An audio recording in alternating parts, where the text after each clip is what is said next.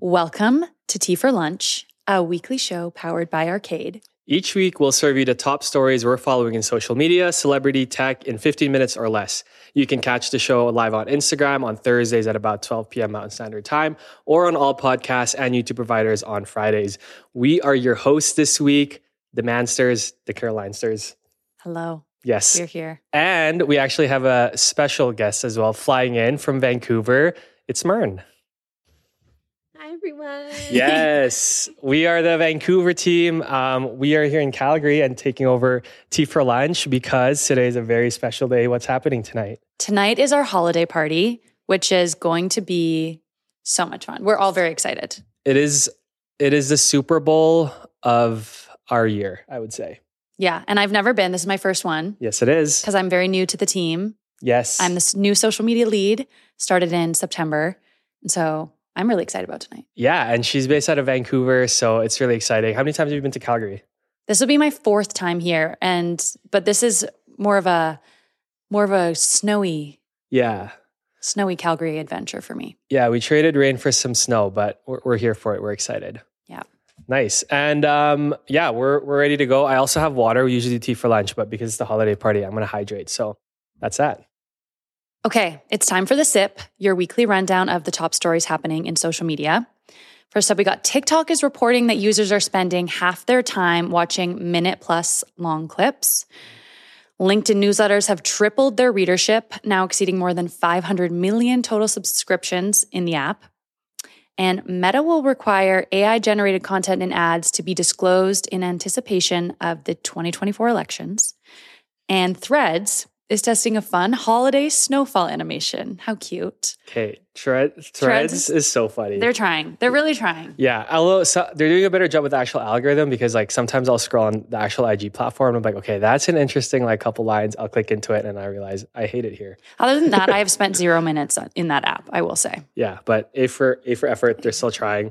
Really interesting. LinkedIn newsletters tripled their readership. I feel like I've kind of sensed it. I spent a little bit of time on LinkedIn, but when I actually go through my algorithm, and I know less about the algorithm on LinkedIn than I do the other platforms. Same. But I feel like anytime I actually like click on something, it's a really powerful post or like something that's really good. So I feel like, yeah, more eyes are going on there, which makes sense. Yeah, agreed. Cool. Yeah, that's the sip. We got a few fun stories for you. So the main one coming out of this week is Mark Cuban is selling the Dallas Mavericks. So news broke on Tuesday that Mark Cuban is selling majority stake of the Dallas Mavericks for $3.5 billion. The buyer is Dr. Miriam Adelson and the Adelson family, owners of the Los Angeles Sands, aka the world's largest casino company.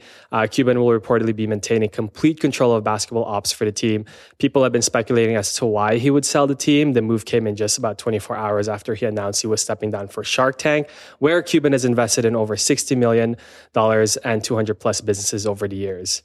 Super interesting. If you follow Scan Club, you know that we've been really tuned into the world of sports and the industry of sports. So bit of an interesting time for Mark Cuban to sell an NBA team because there's been so much growth and potential, not just in the NBA, but in sports in general. But I guess he made up his mind last week that he's going to do other things. And he timed it with stepping down from Shark Tank, which is a widely popular show. And he's kind of one of like the front leading faces front leading sharks on the show. So he's stepping away from that. So a lot of speculation as to what he's doing next, but begs the question, what do you think, or who do you think is going to be the next shark now that he's stepping down? Or who would you like to see on Shark Tank? I feel like I would like to see somebody a bit more current and like out in the public eye of pop culture. Somebody like a Kim Kardashian or a Kris Jenner would be really cool. And I feel like bring in a whole new audience to Shark Tank. Because I don't really pay attention to it. It's like, nobody on it is like really enticing to me. So I feel like a very prominent pop culture figure would be really cool to have. Anyone specific in mind? I think Kris Jenner, momager. She has a lifetime of knowledge. Funny. She would be so funny on there. Yeah. And yeah, I agree. Like, I don't even know all the other sharks on there. Like, I only know Kevin O'Leary and Mark Cuban, and both come from like the business world, which is more or less to like what caters to the Shark Tank crowd. But it'd be so cool to someone who's gained their money or success through different avenues or different injuries. So for me, like, I love sports. So it'd be cool to see like a LeBron James, or even, can you imagine if Shaq was on that show? Yeah. Moving over from his DJ moment into Shark Tank. I feel like he just does so many side missions on the side. He's like, I'm going to be a DJ. Oh, I'm going to do Shark Tank. Oh, I was like one of the best basketball players of all time. He's just living life. Yeah. Yeah, it'd be super interesting. And then also for pitches, like it wouldn't have to be like a immediate great business plan, you know, like someone who doesn't really have the same like business background might find an actual opportunity in something that's a little bit more different. So I don't know. It would be really cool if they brought on someone who wasn't like a traditional business person on the show. I agree. Cool. Okay, next up. Angelina Jolie has entered the fashion game with a bold statement, "I'll probably lose money." So Atelier Jolie is a surprising move by the movie star who says she's never been to a fashion show.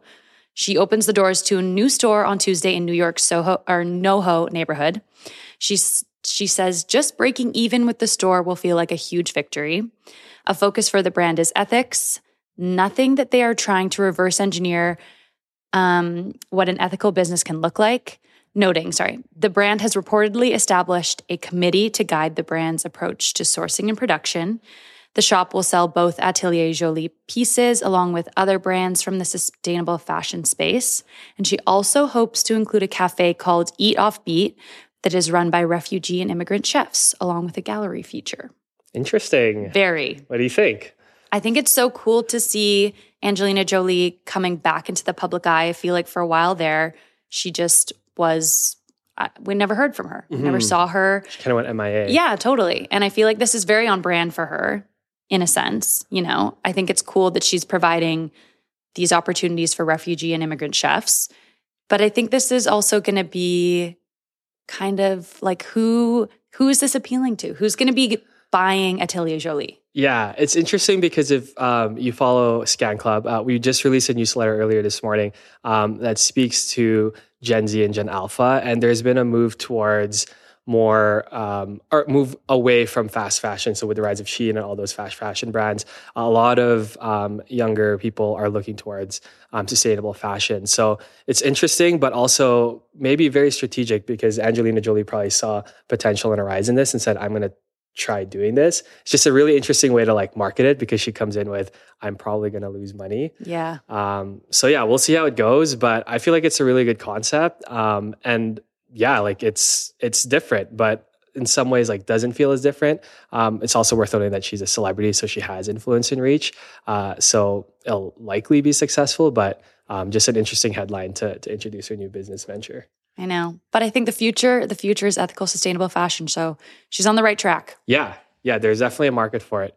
Okay, and then our last story for today, Taylor Swift has made history as Time Person of the Year. Swift is breaking records by becoming the first woman to appear twice on the Person of the Year cover since the franchise began in 1927. She was also named Person of the Year in 2017. One estimate from her Eras tour suggests that she could generate $4.6 billion for the U.S. economy. Yes, that is not a typo, $4.6 billion for the U.S. economy. Despite the writer's strike, she's also released a movie version of the tour. All this to say, though, that the award isn't without controversy. Many users are taking to social media to share that Beyoncé had very similar credits to this year, only to not even receive a nomination, while Swift obviously won the award. And then other finalists that made up the award included King Charles III, the Federal Reserve Chair Jerome Powell, and Barbie, which to me is probably the most interesting one. Agreed. Barbie has taken over the world this year, I feel. Yeah. And just... it's everywhere. And probably like the bigger conversation behind it is Barbie's a brand. Yeah. So, you know, like even just awarding itself the Person of the Year and like they actually nominated Barbie as opposed to like Beyonce, who is a real person, is interesting for one. Yeah. But also calls to just like the influence that Barbie had on culture all throughout 2013.